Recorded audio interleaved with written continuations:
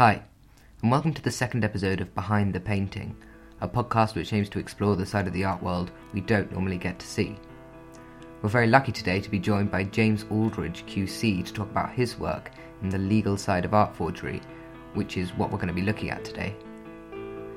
Let's just quickly start with a little bit more on the Steve Martin case. Steve bought the piece that he thought to be by Heinrich Campendonck, called Landscape with Horses, in 2004 from a Parisian art gallery, and then later resold it. Because Steve didn't know that it was a fake, it's uncertain whether he's liable to compensate the buyer. The forgery gang, led by the amazingly named Wolfgang Beltracchi, had snuck the painting into an exhibition filled with real paintings by Campendonck. To further convince unsuspecting comedians into buying their art, the gang invented backstories for their fakes, claiming that they were part of two collections rescued from Nazi Germany. The provenance of a painting is extremely important to certifying its authenticity, and you'll hear more about that during the interview, which I'm going to play for you now. Okay, so we're very lucky to have with us today James Aldridge QC, who was responsible for the case of Avrora versus Christie's. Perhaps you'd like to just give us a brief outline of the case. Yes, of course. Christie sold a painting as being by Kostodiev twice in the 80s and then again in the mid-90s, selling it the second time to Avrora, who the claimants, who took it away with them, and some months, if not years later, decided that they were going to claim that it was a forgery. When Christie sells a painting on behalf of a seller, it gives a warranty, which is to say a promise that the painting is genuine. And so if the buyer alleges that it's in fact a forgery or a fake or in some other way not genuine, if they can prove that, they're entitled to their money back. And that's what this case was all about. Avrora took the view that the painting was a forgery, and Christie's took the view that it wasn't, and they defended the case on that basis. Some other bases along the way, but that was the main issue at stake. So, in the end, what was the outcome of the case? Well, the judge decided at the end that the painting was, in his opinion, a forgery. So that was the decision, and Christie's had to hand the money back to the buyer, and they themselves took the painting back, and as far as I know, it is still in storage with them at their offices. And so what other past forgery cases do you think the judge would have drawn on when making his decision about whether or not it was a forgery? Well, there are relatively few reported decisions. Most cases tend, one way or another, to settle, but probably the best guide that there is to be found on how to approach these cases comes in the Thompson case, which you've probably come across in your researches. In that case, the judge, first time round, decided that his job was not to decide on a balance of probabilities whether the painting was a forgery, but to effectively put a percentage on the chances that it was a forgery.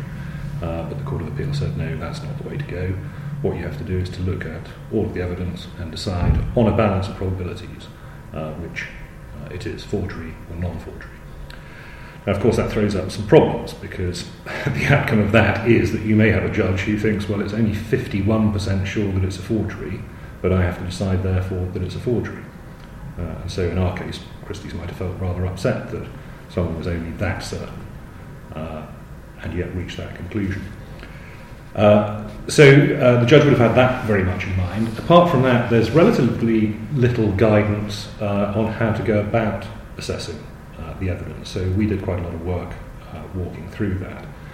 And it seemed to us, and I think the judge accepted this, that really there are three key areas that all overlap to a certain extent, but which you need to look at in deciding whether a piece of art is a forgery. And those three, in no particular order, are provenance, connoisseurship, and finally technical analysis. Now, they're all relatively unlikely to be determinative. I suppose there might be cases where you have some technical evidence which shows undoubtedly that a painting is a forgery, for example, if pigments being used were not in existence at the time that the painting was supposed to be created. But generally they can only be, to a greater or lesser extent, supportive or unsupportive of a verdict either way. So really it's a question of weighing all of those things in the balance and hoping that you get the weighting right. So you mentioned that there weren't many past forgery cases to draw on. In what context does art usually crop up in the legal world? Well, I suppose I was looking at it from a judge's point of view. We do see forgery cases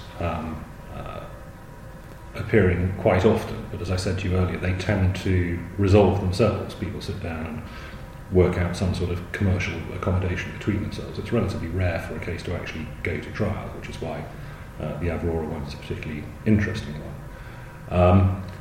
In civil law, which is the area in which I practice, it tends to crop up in cases like this where there's been a sale by an auction house and someone asserts that they've been sold something that is fake. And it's also true to say, being honest with you, that the vast majority of cases in which that happens, it's fairly obvious fairly quickly whether a piece is genuine or not genuine. And I have also to say that the auction houses do surprisingly well at not getting it wrong. Generally, if they're offered something that's dubious looking, they won't be involved in selling it at all. But that's where it tends to crop up. It can crop up in other circumstances, almost in reverse. I did one case which, again, settled before a trial, involving a tissue. And I don't know if you've come across this one in your research. It was in some of the newspapers at the time, but it was a little while back, where it was almost the reverse of the present case. Some chap took into Christie's an old country house painting covered in soot and so on from his place in Scotland, and asked them to have a look at it, and they said, oh, well, it's in the style of Titian, but probably a later copy, not worth spending much time doing anything with it, but we'll put it into auction if you want as a country house piece. And it sold, I think, for £2,000 or £3,000. Imagine his horror some 10 years later when he turned up at the National Gallery of Scotland and saw his piece all nice and cleaned up, hanging on the wall as a genuine Titian of Salome with the head of John the Baptist. So he sued at that point for alleging that Christie's had been negligent in not spotting it as genuine, but in fact assuming that it was not a forgery, but not a genuine piece by Titian, but something done in the style later on. So that occasionally happens. So there are all sorts of ways in which it can turn up in the civil context. Of course, then there's the criminal context, which I have very little to do with, where one's probably a bit more likely to see this kind of thing actually, where either a dealer or just a con man asserts that a piece is genuine, and some fool with not a good enough eye thinks, well, okay, I'll buy it. And then, of course, the police become involved because those are modern forgeries. Are there many modern forgeries? Because obviously it's quite hard now. It'd be almost impossible to forge the work of a living artist. But it's probably quite hard to say, well, this is an undiscovered work of an old master, because we have such a big back catalogue of their work. Is there still a lot of forgeries nowadays? Modern forgeries, I think, are out there, but not of high value pieces.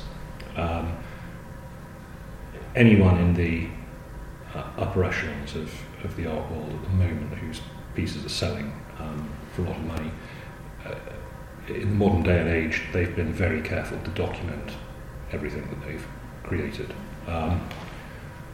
Mid-market, there is a bit, actually. I have a personal friend who's a sculptor working out of Canada, and he's made so many pieces in his life that he couldn't tell you, frankly, whether something was his or not. So he leaves it to a body of his colleagues and contemporaries, if someone asks, is this one of his, to make a decision on it, because he can't. Now he's very mid-range, but I think it is still happening. Some of those people who maybe have done volume work and have become better known can't always speak to their works in the past. So there's a bit of it about, but I certainly think that in the modern day and age it's much, much easier to track where pieces have been. And of course the older the piece, the harder it is, because you're unlikely to have an unbroken chain of provenance. So just to move on and go to a slightly different way of approaching forgery, if I've paid for a painting because I really like it and I think this is an amazing painting, what makes me entitled? This might be a bit of a simple question, and I realise I'm playing devil's advocate here a bit, but what makes me entitled to get my money back? I think because most people buying paintings aren't buying it only because they like it. Take our case. The person behind Avrora wanted a Custodio hanging on his wall. Not because he liked this piece, and we're all agreed this is far from being of Custodio's best, but because he wanted to be able to say, I've got a Custodio. And actually that was part of what made the whole fight that much more bitter between the parties, because there wasn't going to be a commercial solution for as long as he thought this isn't a Custodio. He was just not interested in the possibility that it was. So I think that's why Christie's offer this warranty that they offer. It's why for donkey's years now there's been a convention where all of the auction houses, if they put an artist's name in capital letters in their catalogues, it means that they are saying, in our opinion, this is a genuine piece. And like it or not, people don't buy only on the basis of paintings they like. It's because they are willing to pay a premium for the fact that it's by a well-known artist. Well, thank you very much for being with us today. Not at all. It's been a real pleasure, so thank you very much. Thanks again to James Aldridge for agreeing to come on the podcast, and I encourage listeners to view the painting Odalisque and see what you think with regards to whether or not it was forged. One of the many things of interest I got from that interview was that, like it or not, a lot of people don't buy art for art's sake. But let's say you do buy art for the purposes other than resale or to show off or any other reason other than you just like the picture. If that's the case, then why not go for the cheaper option? Why not just buy a copy? For the answers to that question, we're going to have to look elsewhere. So more on that next time on Behind the Painting.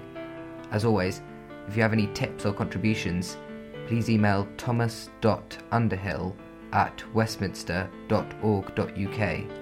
And for those wondering, the music used in this podcast is Préface d'une journée ordinaire by Circus Marcus. Thanks for listening.